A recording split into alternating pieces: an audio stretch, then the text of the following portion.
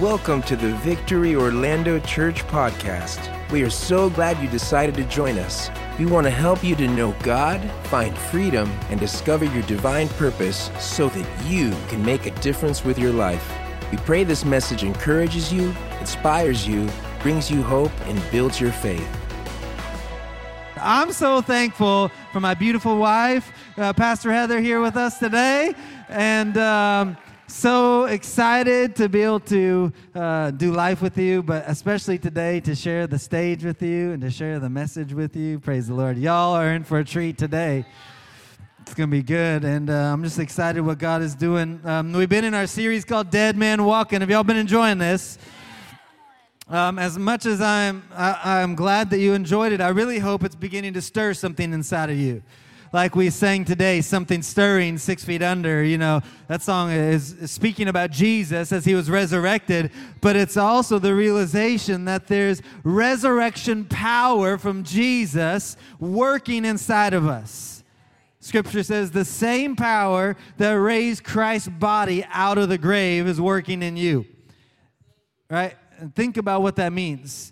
The same power that raised Christ's body. So his body that was unrecognizable as a man.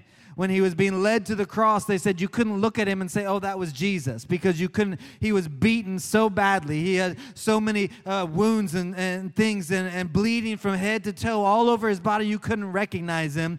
But somehow there was all this power from God that caused his body not only to be resurrected, but then for people to be able to recognize him again. Scripture says he appeared to over 400 people, and they knew who he was when he showed up. When he showed up to Thomas, we call him Doubting Thomas because we know the end of the story, but Jesus just loved him and called him Thomas. Come on. And he said, Thomas, I know you're not believing that I've been resurrected, so go ahead and touch my hands where the nails were. Touch my side where the wound. Like, there was some faith that God was trying to interject into Thomas to move him from doubting, from being stuck in deadness to being alive, to being full of faith. And that's really been my desire, that God would move us out of the dead things of our life, that he would move us out of being comfortable with having dead things around us. I don't know about y'all, but I don't have dead things in my house.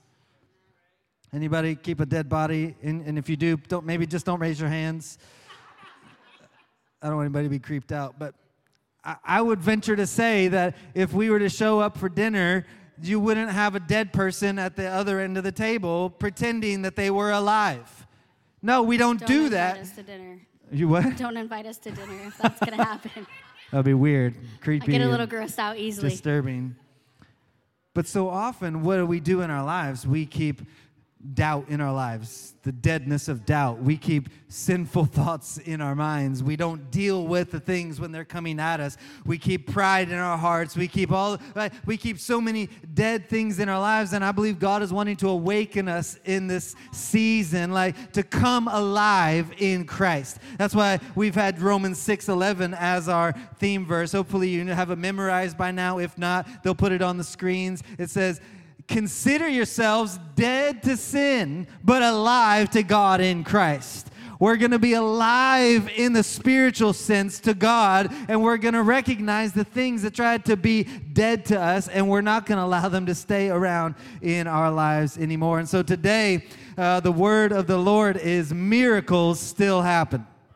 Let me hear you say miracles still happen.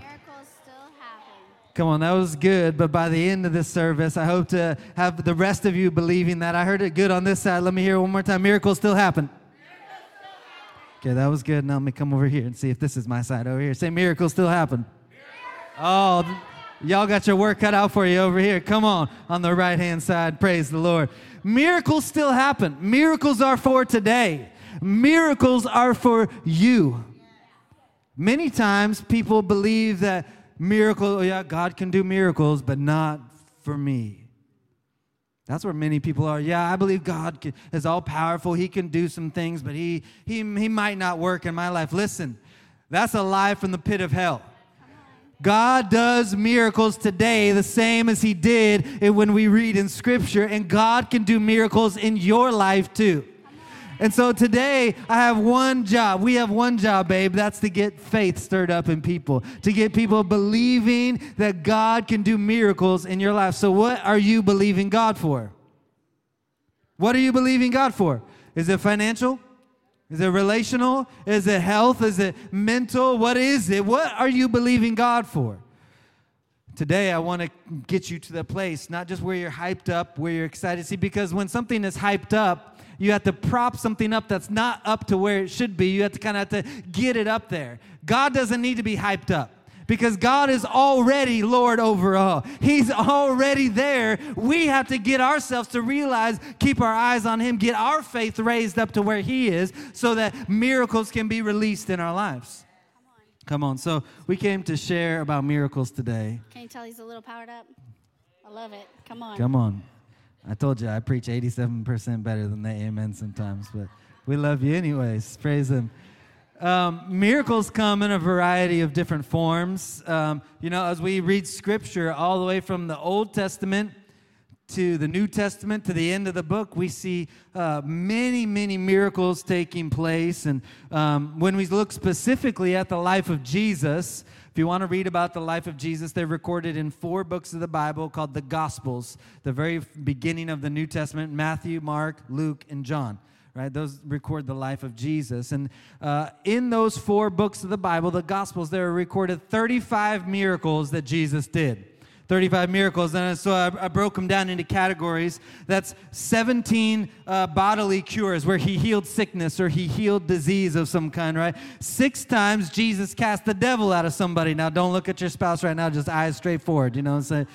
I'm just kidding. That was funny, though. 6 times Jesus cast the devil out. 3 times people were raised from the dead, right?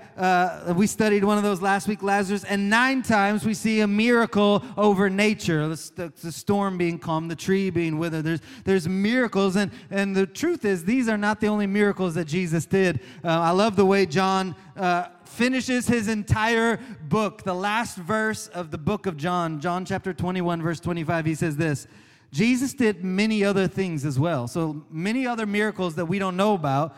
He says, if every one of them were written down, I suppose that even the whole world would not have room for the books that would be written. Come on. That is just super cool right there. The amazing thing to think about. Not only did Jesus do miracles, but I believe that the Bible is full of stories of miracles to build our faith, and the Bible is full of promises for you and I for miracles for our own lives. Like 3 John chapter 1, verse 2, he says, Beloved, I pray that you would prosper in all things and have health, even as your soul prospers. So how is your soul today? Is your soul prospering? Go on, this is a promise of God for your life to experience a miracle of health, of prosperity in all things. God doesn't want you broke, busted, and disgusted. He wants you to, we just read it, He wants you to be prospering. He wants you to have health in every area. So come on, it's time to talk to our souls. So put your hand on yourself right here on your soul. Say, soul, prosper. You know, sometimes you got to talk to yourself. Sometimes you look yourself in the mirror in the morning. Anybody else? You good looking. How you doing? You know, you got to talk to yourself sometimes. You got to preach to yourself. Like, I'm not going to be there in the morning to preach to you. You know, you can get the podcast, and that's great, you know, but I'm there to preach to you. I'm so glad. But I can't be there with everybody. You got to preach to yourself when you're in the car, when you get the phone call, when worry sets in, when you don't know what to do, you don't have the answer. You got to be ready to talk to your soul and let yourself know, soul, don't be so downcast. My hope is in the Lord. You got to remind yourself and speak to yourself sometimes. And I'm getting off track. I got to stay on track. So let me ask you this question. What is the purpose of a miracle in your life? What is the point? Why would God go to the lengths of allowing His supernatural power to be released through our lives, right? Because isn't that what a miracle is? A miracle is not just getting what we want. Got quiet. Sometimes we think that God didn't move because we didn't get our prayer demands on our prayer timeline. But that doesn't mean God didn't move. That didn't mean that a miracle didn't happen. Right? A miracle, let's define it this way then. A miracle is God divinely, supernaturally intervening in our earthly life to bring His power, His glory, His presence to be on display through us so that other people could be pointed to Jesus. The whole purpose of a miracle in your life is not to get stuck with you. And please don't get your feathers ruffled or take it the wrong way. Yes, God wants you to be restored. God wants healing. He wants prosperity in your life. He wants you to be whole. But the miracle shouldn't get stuck in your hands. The miracle was meant to point people to Jesus. Let me show you in Scripture. John chapter 20, verse 30, he says this, this is John again, he's saying the same thing. Jesus performed many other signs or miracles in the presence of his disciples, which are not recorded in this book. But here's the purpose. But these are written, these 35 about Jesus were written, why? So that you may believe that Jesus is the Messiah, the Son of God, and that by believing you may have life in His name. So let's just make it clear. Miracles set the stage to point people to Jesus. That's the whole reason. So when we're believing God for a miracle, it's not just so I can have what I want and then I'm done. Thank you, God. I'll let you know the next time I need another miracle. No, the miracle is so that the glory of God, the goodness of God would be on display in us so that other people around us would take notice and say, what's going on in your life? Oh, God just did a miracle. Jesus has saved me. He's been so good to me, so that other people could come into relationship with Him. Amen? That's right. Miracles often pass through us to others, right? I love that as he was saying, what are you believing for? He names off all these things, right? Financial, healing in your body. But I think one miracle that wasn't mentioned is the miracle for someone else. Come on. Right? So all throughout the New Testament, we see that, right? Like the father that comes to Jesus and he says, my daughter, she's ill and she's dying, right? Or even my servant, right? And Jesus says, okay, I'll come. And he says, no, just command it from here. I believe you from here, right? All these places where someone else was believing for the miracle. And I saw that in my own life. When I was 17, I died, like y'all died. Brain dead, completely dead. And for hours, I laid dead. I had gotten sick and went to throw up and passed out at the same time. So everything did not come out. It just got lodged inside of my throat. And so I laid there, no oxygen getting to my brain for about 5-6 hours. And my mom stood in the gap for me. Aren't you thankful for your mama? Come on. We wouldn't be here without her. But can I tell you that she was on the other side of my miracles. She was believing God for me to live again. And when the doctor brought her into a private room, how many know that's a scary moment? And said, she is a vegetable. You know what a vegetable is? It has no life. It's already been cut. It just lays there, right? Nobody has an onion walking around the house. It just is there. And that's what he told my mom. Hey, she's got a 20% chance to live if she ever lives again. Because, see, the machines were pumping everything for me. They were causing my heart to pump. They were causing my lungs to breathe. I was not there. My brain was dead. Nothing was working. And so when he looked at her and he said, she will never walk, she will never talk, she will never know you by name, she will never call you mom again, she'll never graduate, she's not walking across that stage, she's not going to drive a car. I'm so thankful that there was people on the other side of my miracle where my mom and my uncle stepped in and they said, hey, that's enough. We've heard enough. And the doctor said, no, listen, I do this every day for a living. And my uncle, I'm so thankful, such a great man of God, turned around. He said, no, sir, I do this every day for a living. We have to get in the place to believe for a miracle where even when someone with authority says, hey, it's over, we say, it's not over till God says it's over, right? So even though I didn't know what was even happening in that moment, I was dead, y'all, like brain dead. God and I were having a discussion, and it went totally different than what I had expected at 17 years old. But I'm so thankful that in 3 days, my eyes opened. In 10 days, I walked out of the hospital.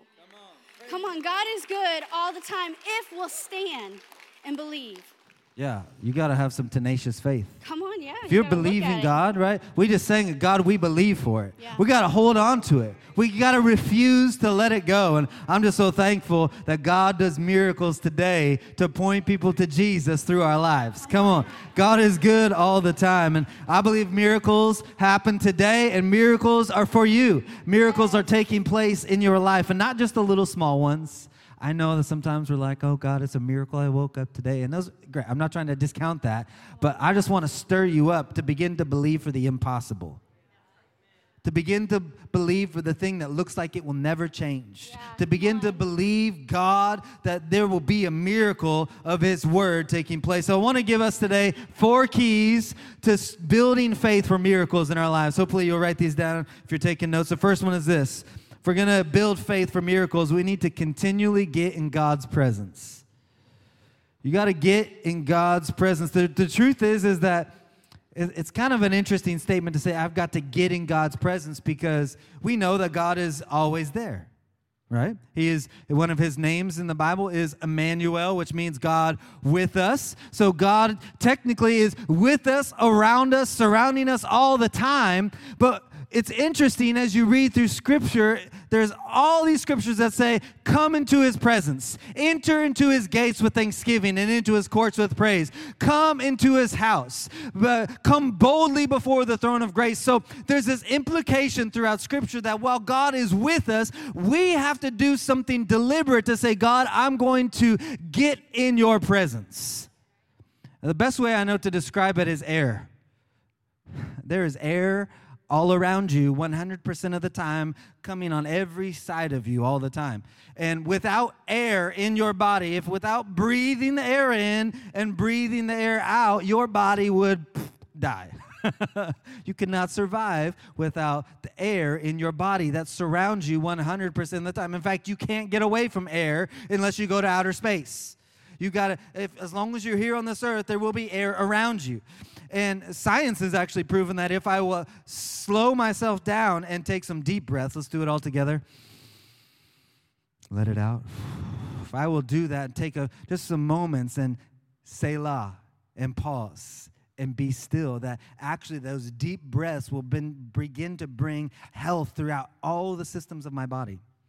The air is around us all the time, and your body has learned the natural rhythm of breathing in the air and breathing it out. So much so that you don't even think about it most of the time, but your body is in this rhythm of breathing air in and breathing it out. And it's the same with getting in God's presence. You can train yourself to be in the rhythm of breathing in God's presence and breathing it out, of constantly being in God's presence. But it doesn't happen by default. We've got to do some things. God, I come to you. God, I put myself in your presence. That's one of the things that's so powerful about being in church, I believe, is that it's an environment of faith, an environment where it's easier to shut out all the distractions and enter into God's presence, where the environment, the table has been set for you, and you can walk in and feel the presence of God. You can pull in the parking lot and sense there's something different here than there is on other days. You know what I'm talking about? But we've got to get ourselves in this place that no matter where I go, when I go to Wawa and I'm putting gas in the vehicle, when I'm at the grocery store buying groceries, when I'm at work, when I'm at home, that there's this continuation of the reality of the power and the glory of God's presence with us all the time, continually getting in God's presence. And if the significance of that is, if you are not in God's presence, it's going to be hard to have faith for miracles. Because when you're in the presence of other things, it's just going to be a whole lot harder to believe God for miracles. When you're in the presence of people who are just, who can't say anything good, or they're always just talking about how bad things are, it's going to be hard to believe God for a miracle. When all you hear is the negative on the news or on Facebook or wherever else, it's going to be hard to believe God for a miracle. When you are isolated and cut off from other people and you're not connected relationally to other people of faith, it's going to be hard to overcome the barrage of thoughts and worries and despair that's coming at us all the time. Like, we've got to get ourselves in environments and places where we are continually in God's presence. I love this scripture that says in Jeremiah 29:13, it says, "You will seek me and find me if you seek me with all your heart." You know, it's almost like God is saying, there's this if in there. Like, if you seek me with everything, you'll find me. But if you don't seek me with everything, you won't find me. Like, we've got to get in this rhythm of every aspect of our life. It's not an over-spiritualization. That's a lie from the devil to keep you from God's presence, because he understands what happens when a believer is living guided by the Spirit of God, guided by the Holy Spirit. And we live in a day and a time where we need to be connected and guided and led by the Holy Spirit now more than ever. We need to know from the Holy Spirit, hey, don't drive that way. Don't get on this flight. Go this way. Don't make that decision. Start now. We need that level of connection in the presence of God. Yeah, I would even say, you know, in my story, one thing is that I wasn't living for God. I wasn't trying not to live for God, but I remember that moment, like I said, like I didn't know what was happening because it was kind of like right now. I don't know if you guys know, but I can't see you. It's really dark out there, and there's this bright light on my face, so it makes it really hard. But that's kind of like what it was when I was dead, is that it was just darkness with this super bright light, and God spoke to me, and he said, Heather, what are you doing with the life that I've given you? Wow. And at 17, my great answer back to God, the creator of all heaven and earth, was, I'm not that bad. And I remember telling him, like, God, I don't party. I don't do anything crazy. I don't do drugs or drink or anything. Like, I go to a Christian school. I help my mom at church. Like, that's pretty good, right? And I'll never forget the moment when God said, I've called you for more. Wow. Come on. And in that moment, something shook inside of me. You know, we all have excuses, no matter how old you are. It wasn't that I was 17. It was that my mindset said, you're not there, you're not good enough, you're not old enough. I had all these excuses. But that was also the moment that God allowed me to hear for the first time what was happening. And I remember hearing my aunt say to the nurse, tell my husband what you just told me. And the nurse said, she was pronounced dead on the scene. She's been brain dead too long. And I thought, oh, wait, they're talking about me. Oh, wait, this is it. And suddenly I wanted to change my answer a little bit. Suddenly it wasn't good enough where I was. And I remember my uncle, who is a big, burly man, y'all. He is the biggest Harley-riding, burly preacher that you will ever meet, with the biggest heart and the raspiest voice. And I remember he started to sing to me, Beauty for Ashes. And as he was singing, I will tell you, you probably wouldn't enjoy it, but it touched me. And I started to just feel like, oh man, God can do something here. God could turn this around for me if he'll allow me to live. And as he was singing, he got real close and he started to whisper. I couldn't see him, but I could hear his voice. Started to quiver a little bit, and he leaned in and he said, Heather, if you'll make it, if you'll pull through, I'll take you with me to Guatemala. And you can tell all the kids in Guatemala that Jesus raised you from the dead. Now, I will tell you, at 17, there wasn't the idea in my mind to do that. Like, I was like, God, I don't have anything to offer you. But then my heart changed because there was people on the other side of what I could do for God. And so something rose up on the inside of me, and then it changed from, God, this is good enough and this is all I have, to, God, if you'll allow me to live, I'll live for you all the days of my life, and I will go to Guatemala. Come on. There's something about being in his presence. See, my uncle spent the mornings. Every morning, you can find him on his knees with both of his dogs praying, 4:30 to 5:30. Sometimes it leads to 6:30. And then he'll walk, and he'll continue to pray. See, he knew in those moments exactly what needed to happen. I didn't know. I didn't have the answer. But seeking God's face woke up something inside of me and was passed on from him to me in that moment that I couldn't even shake. Yeah. I mean, it brought me literally back to life. Yeah, it's good. I think, even as you're sharing, and, parents, come on, lean in, parents. Like, you have an opportunity to raise a generation. Come on. They're watching. And the things that we are doing are being generationally passed on. So many people are like, well, their parents were just this, and no. You've been raised to life in Christ. Come on. All things are made new. All That's things, right. including whatever your past was, and now you have a new generation before you that is watching when you pick up the bottle. That is watching when you're cursing out this person, or when you lose your temper, or they're watching when you take time to seek God. They're watching as you serve, or when you talk bad about whoever. No, they're watching, and we've got to be careful, moms and dads, how we're raising a generation and not just fault them when they get older, because we're raising children. Like, we're not raising children, they're already children. We're raising adults. That's right. We've got to begin to make some different decisions with the long view in mind, that the little things of preference, like, sure, does having a drink now and then send a person to hell? Well, that's not my decision to make. But is it going to influence the other people behind me? That's why Paul wrote, he says, it's not about whether I can or I can't. He says it's about, am I motivated by love for how it affects somebody else? That's the main thing.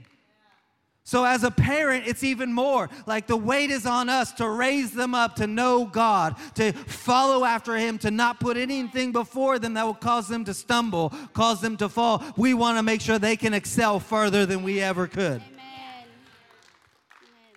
Amen. That's why being in God's presence, it's not about, did I check the spiritual box?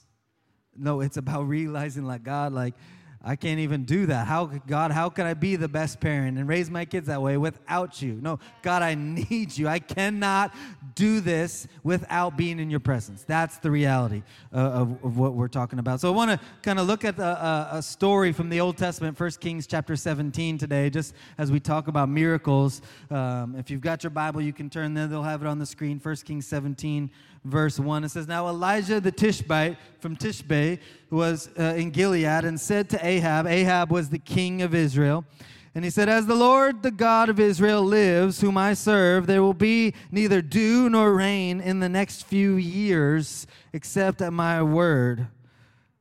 That's crazy. Think about that. No dew or no rain for years. I mean, sometimes we go a week without rain, and we're glad, but we still have dew being brought on the earth. But here he's saying no dew or no rain, nothing to water the crops, nothing growing. King, are you ready for a famine? See, why would God cause this to happen? Well, in the context of this story, God was bringing judgment on his people because they had begun to worship false gods and demonic spirits and offer all kinds of sacrifices to these things. They refused to come to God. They refused to repent and get in God's presence. And so here we see the picture of those who will get in God's presence and what he does, and those who won't. We see Elijah the prophet, and God is speaking to him. He's allowed himself to be in God's presence, and he's hearing from God. He's receiving a word from God. And then in the next verse it says, the word of the Lord came to Elijah again. Leave here, turn eastward, and hide in the Kerith ravine east of the Jordan. You will drink from the brook and I have directed. Some translations say I have commanded the ravens to supply you with food there. You all thought DoorDash was original, but they just plagiarized the Bible. It's the original fast food right there. Ravens flying in, bringing bread and flesh to barbecue sandwiches to Elijah there by the brook. See, here Elijah's been in God's presence. He's been serving him. He's been seeking him. And not only did God speak to him, but God said, I have provision for you, and I'm providing direction how to get to the provision. So I'm sure the king was angry. There's not going to be rain. We're not ready for a famine. Why would you do this to us? Shaking the Bible even says he tried to kill Elijah, and God provided the GPS coordinates of the one place the king couldn't find Elijah that happened to have fresh water. And God had already directed ravens to go to that place to bring barbecue sandwiches to him, bread and meat. Come on, this is going to be a cookout in heaven one day. I don't know if you ever stopped and thought about this. Why didn't the ravens just eat the bread and the meat? Isn't that crazy to think about? Those black crazy birds flying by, bringing meat and bread to Elijah by the brook. They would have just ate it. Like, that's what our birds do today, But no, God, he said, I've commanded them. That was a miracle when you think about it. Miracles taking place in this story because Elijah had stayed connected to God the Father. Here's the next key to build faith for our miracles is that obedience moves us to the right position. If we're going to build faith for miracles, it's going to require obedience to God's word. What good would the ravens have been if Elijah hadn't gone to the place God had told him? Then you would have just had ravens dropping bread and meat in a place where Elijah wasn't, and Elijah would have been like, God, I thought you were going to provide for me. I thought you were good. And God is like, I am. I told you to go there, but you didn't want to do what I said. I told you to do these things, but you didn't want to do it. You wanted your way. Well, your way is not the way to provision. There was provision, but Elijah had to go. And I love the next verse, right, where it says, where I skipped it already. Praise the Lord. It says, so, verse 5, so he did what the Lord had told him.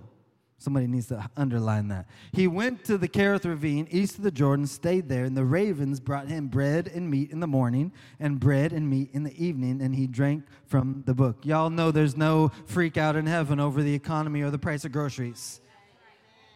When we choose to align ourselves in obedience to God's word, if he needs to send some disgusting black birds to bring you some food, he's going to do it. There's no freak out in heaven about those things. Obedience gets us in the right position. Come on.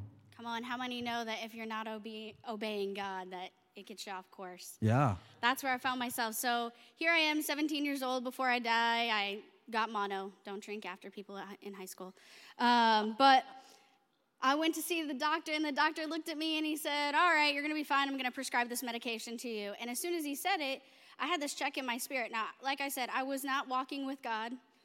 I did some churchy things, but I wasn't there. You know what I mean? Like, I could say this stuff, but it wasn't in my heart. But in that moment, I felt God just like the nudge. Don't take that. And so I thought, okay, what do you do when authority talks to you? You say something nice like, I don't think that's a good idea. That's what I told him. And he was like, what? And I was like, I think my grandpa was deathly allergic. And he kind of laughed at me, and he was like, you're going to be fine. And I was like, oh, okay. So I thought, well, God, it's okay if I take the prescription. I just won't get it filled. But how many know then when you start feeling bad with mono, I don't know if you've ever had mono, it's like 10 times worse than strep. And so I was like, okay, I'm just going to fill the prescription in case I need it, because God might not show up.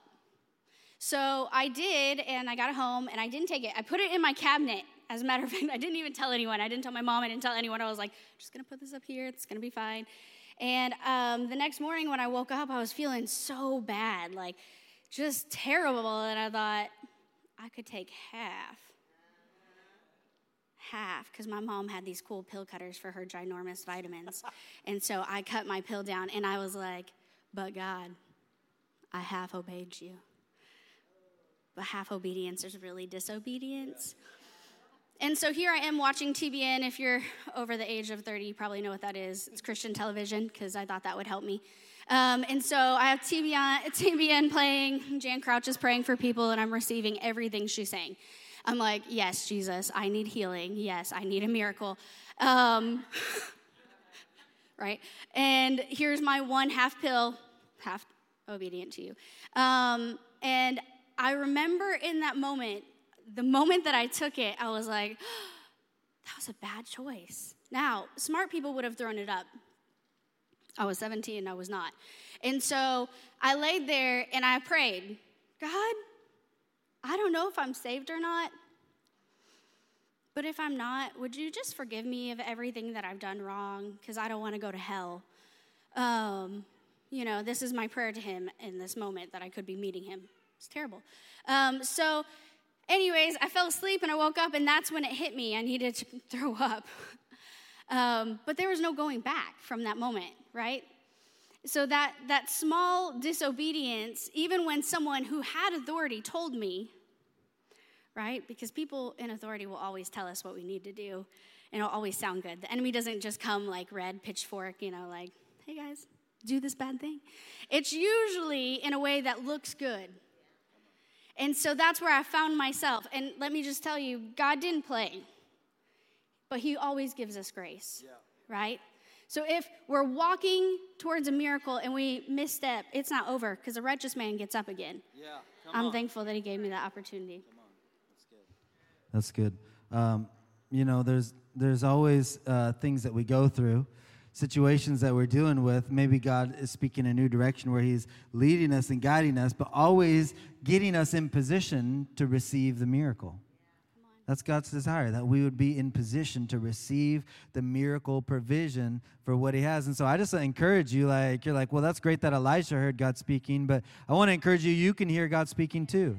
Come on, as a Christian, you should expect to hear God speaking to you regularly. Sometimes it's like what you were saying, where it's just that check inside your spirit. It's a still, small voice. Other times, it's more obvious. Sometimes God speaks to me as I'm reading the Word, and there'll be a scripture that stands out. I'll be like, how did you get, I've read this before, but it's never been in there.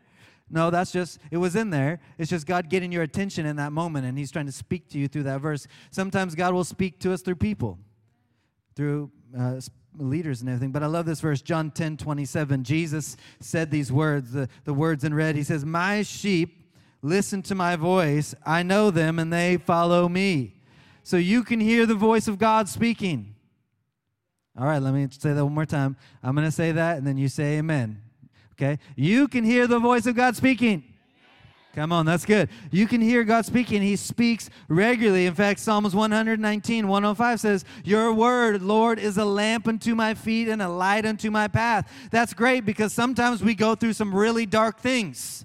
Sometimes things seem cloudy. We can't see clearly. Well, the word is a light unto your feet and a lamp unto your path to show you what's the next step to take. I don't know what to do now. Well, the answer's in the book. It's a light unto your path. It's going to give you another step to take. God is always speaking if we're willing to get in line and obey what he says. That's where we get in trouble so many times. We go looking to answers in so many different things. People go to the horoscopes. People go to Facebook. People go to their next door neighbor. Or they go to their political whatever. Or they go to this or they go that, trying to find answers, trying to find peace, and nothing provides. It's only when we come back and we say, God, I need to repent. I disobeyed. God, I'm going to begin to obey. It's obedience that leads us to provision. So in our story, verse 7, sometime later, the brook dried up because there had been no rain in the land. Then the word of the Lord came to Elijah again, go at once to Zarephath in the region of Sidon and stay there. I have directed or commanded a widow there to supply food for you. It's a good place to stop and say God always has a plan to provide for his people. No matter what's going on, God always has a plan to provide. My pastor growing up taught us this way. He said, where God guides, he provides. Come on, he always provides. Verse 10, so he went to Zarephath. So there we see Elijah obedient again. He went to where God told him to go. When he came to the town gate, a widow was there gathering sticks, and he called to her and asked, would you bring me a little water in a jar so I may have a drink? And as she was going to get it, he called. Do you see her obedience in that place? She went immediately to get the water. And bring me a piece of bread, please. Now here's where it got difficult. As surely as the Lord your God lives, she replied, I don't have any bread, only a handful of flour in a little jar, a little olive oil in a jug. And then I'm gathering a few sticks to take it home and make a meal for myself and my son that we may eat it and die. Isn't that a cheery picture for your future? But so many times, this is how we approach God when it comes to obedience. God, I can't give today because I've only got this little bit, and then I'm just gonna eat it and die. God, I can't serve today because we're just so busy. I can't be involved. God, I can't this. I can't this because I don't have. When all along, what she had needed for her miracle, she already had. It's just that she was willing to move into the realm of obedience. She knew who God was. She says, the Lord your God. She recognized that he was speaking the word of God, but she had to then move herself out of the easy obedience, right? Because when she went to get the jug of water, it wasn't hers. It was from the public well where she could freely get whatever she needed. She knew there was a supply there, so there was no sacrifice. There was nothing that cost her anything. There was nothing to put on the line for her other than just a little bit of effort. But then when it came, please make me a piece of bread, well, then I don't have enough to give you a piece of bread. Then it began to cost her personally. Then it began to move her out of the place where she had what she needed to obedience to the word of God. It's always going to cause us to move to that place. Isn't it funny how when we're believing for a miracle, the devil wants to come and get us to think that if I hold in my grasp what I have, then I'll get what I need. But the miracle is never found in a closed-fisted grasp. The miracle is always found with open hands. That's where a miracle is found, those that are willing to live that way. You want to make room for the miracle, then it's not found in clutched grasp. Verse 15, that we see the widow chose faith. So she went away. Oh, I skipped a part. She's keeping me on track. See, y'all think that, no, things good that happen around Victory happen because of this lady right here, my wife. Verse 13. Yeah.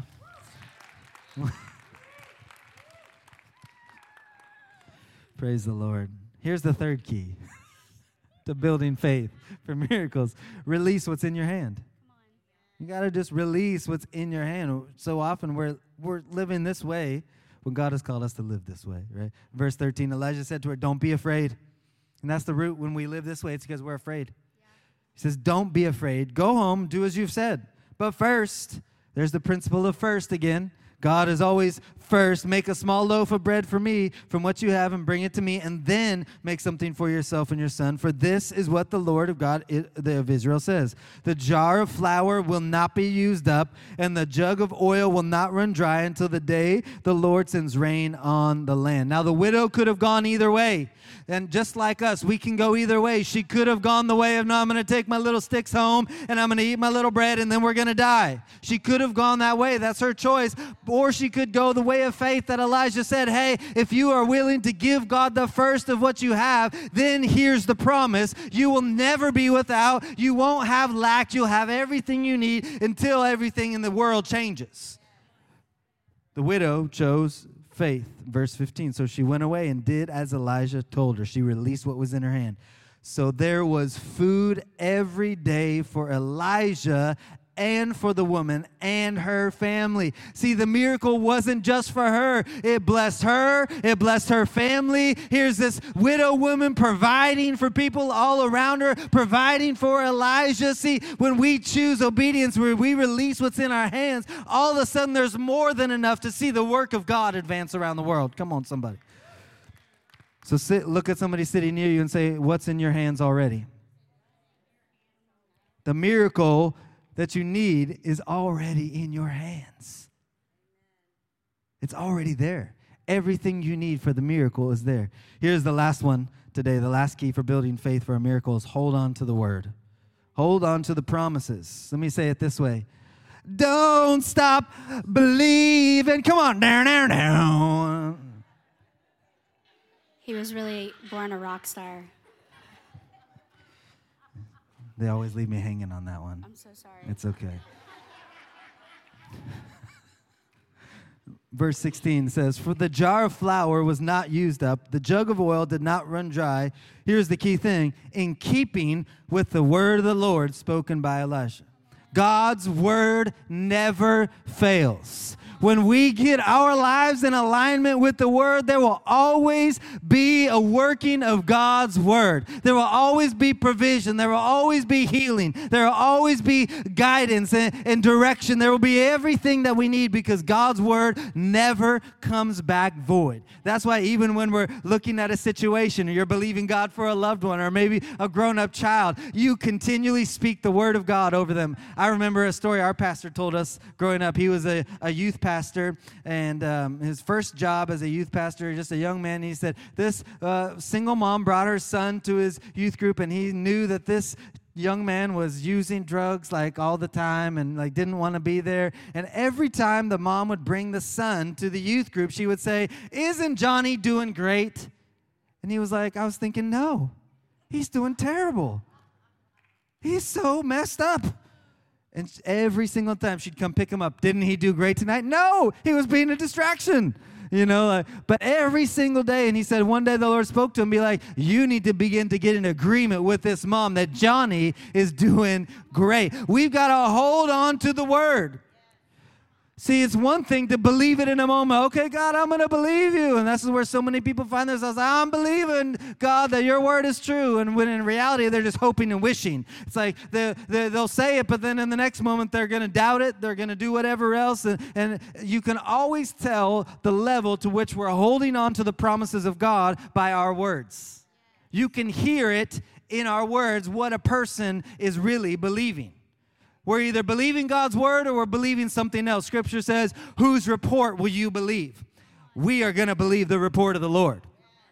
And you can hear it in people's words. When they say, oh, I'm believing God for a sound mind. I just believe God's going to help my mind be sound and I'm not going to be, but they're just so forgetful. This thing is just driving them crazy. Well, then they're really not believing that God is renewing their mind and restoring how they think. They're believing that they're going to be crazy and that they can never remember things. And you can call it semantics. You can call it whatever you want. I call it living by the word of God. I call it believing the promises of God. Same way, there's a promise in the Bible that says that Moses' vision didn't diminish even in his old age. I believe that. I speak that over myself and my family all the time. My vision does not diminish in old age. And the people are like, well, as you get older, everything falls apart. Well, that's what you believe. That's good, but that's not what I choose to believe.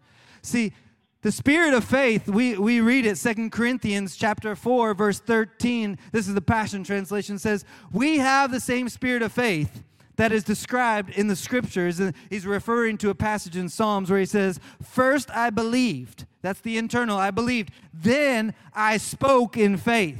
So the spirit of faith is first believe, then speak in faith. So the faith that we have is released through our words, through our speech. And so if your words are constantly speaking death, constantly speaking doubt, constantly speaking despair, constantly speaking all this negativity, then that's what your faith is in. Your faith is evidenced in the words that you speak. So come on, sometimes we just get tripped by our lip, but that's okay because God always lifts us up. We always have these moments where we can pull it back in and get things in order, right? So if we're going to begin to hold on to the promises, what do we have to do? We have to choose faith over doubt. The doubt will always be there. The doubt will always be there to try to convince you, but faith will always be there to reveal God's word to you. See, there's a difference between the two. So when you're facing a situation, you've got to realize what is being revealed. Is it trying to convince me of something that of a worst case scenario, or is it trying to reveal the word of God to me? We've got to make the choice in those moments. I'm going to go with faith. This is what this woman, the widow woman, did in the story. The spirit of faith is this. Hebrews 11 verse 6 says, without faith, it's impossible to please God. This is why I love the Bible, because it's just so clear. So many people are trying to pray enough to please God. They're trying to do all these things to please God, but the Bible just said, how do we please God? It's an open book test. By faith. With living a life of faith. It's not just like, oh, I have faith in my heart. So good. No, it's living by faith. Believing God's word. Having evidence in my life that even when I don't see things changing, I'm still holding on to his promises. We've got to choose faith over doubt. Can I intervene just Always. for a second? Thanks. Yeah, it reminded me. So like I said, my mom was believing for me on the other side, and I'm so very thankful for that. For her early mornings, like Pastor was saying, my mom, a single mama, getting up every morning at 5:30, I would find her in her, what she called her prayer chair, with her Bible open on her lap, right? Because she was digging in. She was building up her spirit man. And so when I think about this, what pleases God, that was what was pleasing God in those moments. But it prepared her for the hard moments. Because how many know, even though we're Christians, we still live on a very fallen and broken earth. And so we need to be prepared for the hard moments. And I remember her side of the story when she was talking to me about it after. She said, I remember getting onto the elevator and the enemy spoke and I heard his voice. And he said, I've taken your husband. I've taken your mom. Now I'm going to take your daughter. See, my mom had lost my dad like 3 years prior, and then my grandma. It was y'all, my mom's a strong woman. But she said it rose up on the inside of her. God spoke to her, and he said, I've given you authority. And she shut it down in that moment. Because see, that's how the enemy is, right?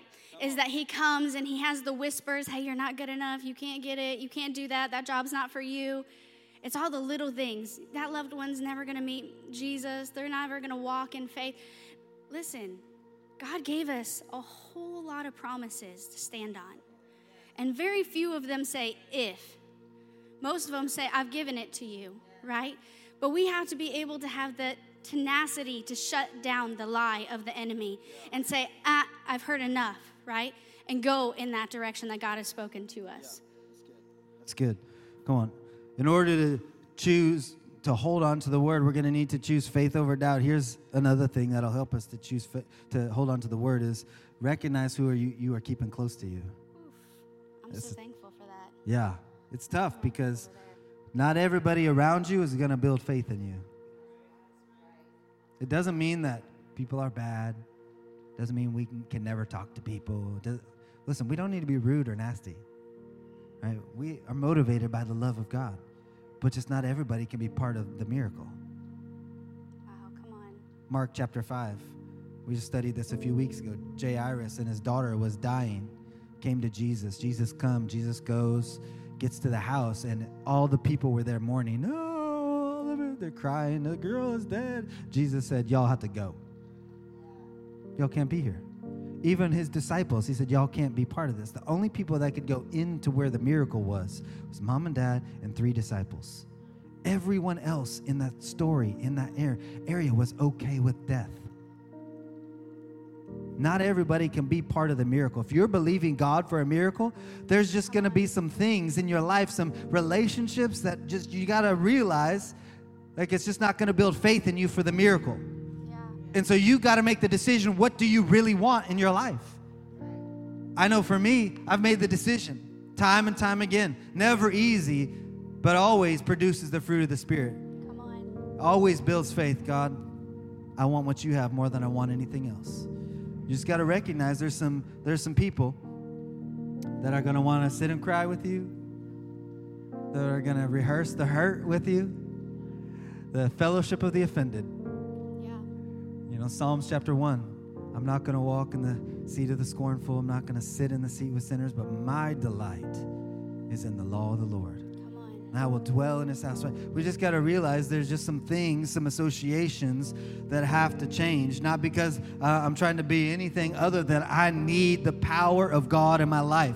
I need people. Listen, I don't need more people in my life who can tell me how bad things are. I don't need more of that. I need people who are close to me, who have the Spirit of God, who know how to hold on to the word, who can stand up, who can speak the word into me, who can walk with me and hold me accountable. And yes, who will cry with me sometimes, but then be like, okay, now it's time to rise up. Get up out of that place. That's who I need close to me. Come on. Because I need the power of God. I mean, there's things I'm believing for that if we want to see to come to pass, man, we got to dig into these places. Yeah, I'm so thankful. You know, like Pastor was saying, our pastor growing up, Pastor Billy Joe Daugherty, he walked into the hospital room that day. And I remember afterwards him talking to me and my uncle talking to me and my mom telling me, he set the tone. He said, hey, we're not going to let anyone in the room that speaks doubt. So that means that if they're coming in, they're praying over her, they're singing worship over her, but not one negative word will be spoken over her. And it takes that, right? Because when we're really believing, when we're really standing, we can say some crazy stuff like, I'm going to believe for my daughter back from the dead. I know they said that it's impossible, but I still believe God's word. Come on, with God, nothing is impossible. But you know, to the world or to those who aren't really with God, they're like, okay. But we need Noah faith when everyone else says, that's impossible, it's never happened, and God's not going to give it to you. We got to be the ones to say, it's okay, I'm still picking this up, and I'm going to still build what God's given me. And the same for us. We've got to have the right people around us. That's why connect groups are so important. Come on, we got to have people that we can connect to who will speak the word over us when everyone else is doubting. And can I tell you, just like we started, there are people on the other side. There are people who are waiting for your yes, for your tenacity, for your strength to not give up, to not give in the midst of all of the chaos and all hell breaking loose in your family, in your health, and in your family's health, right? I couldn't believe it for myself. I'm so thankful that there were people who would stand with me, even when I wasn't even coherent all the way.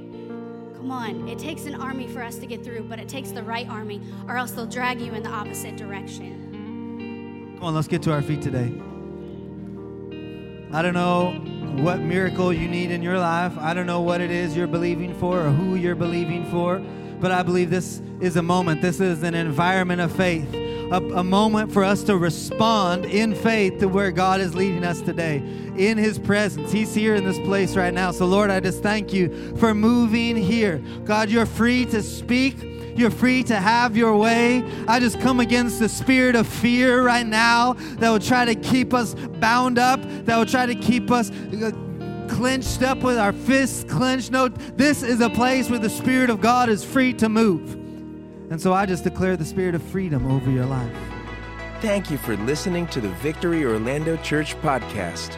We hope today's message helps you take another step closer to knowing God and finding freedom through His Word.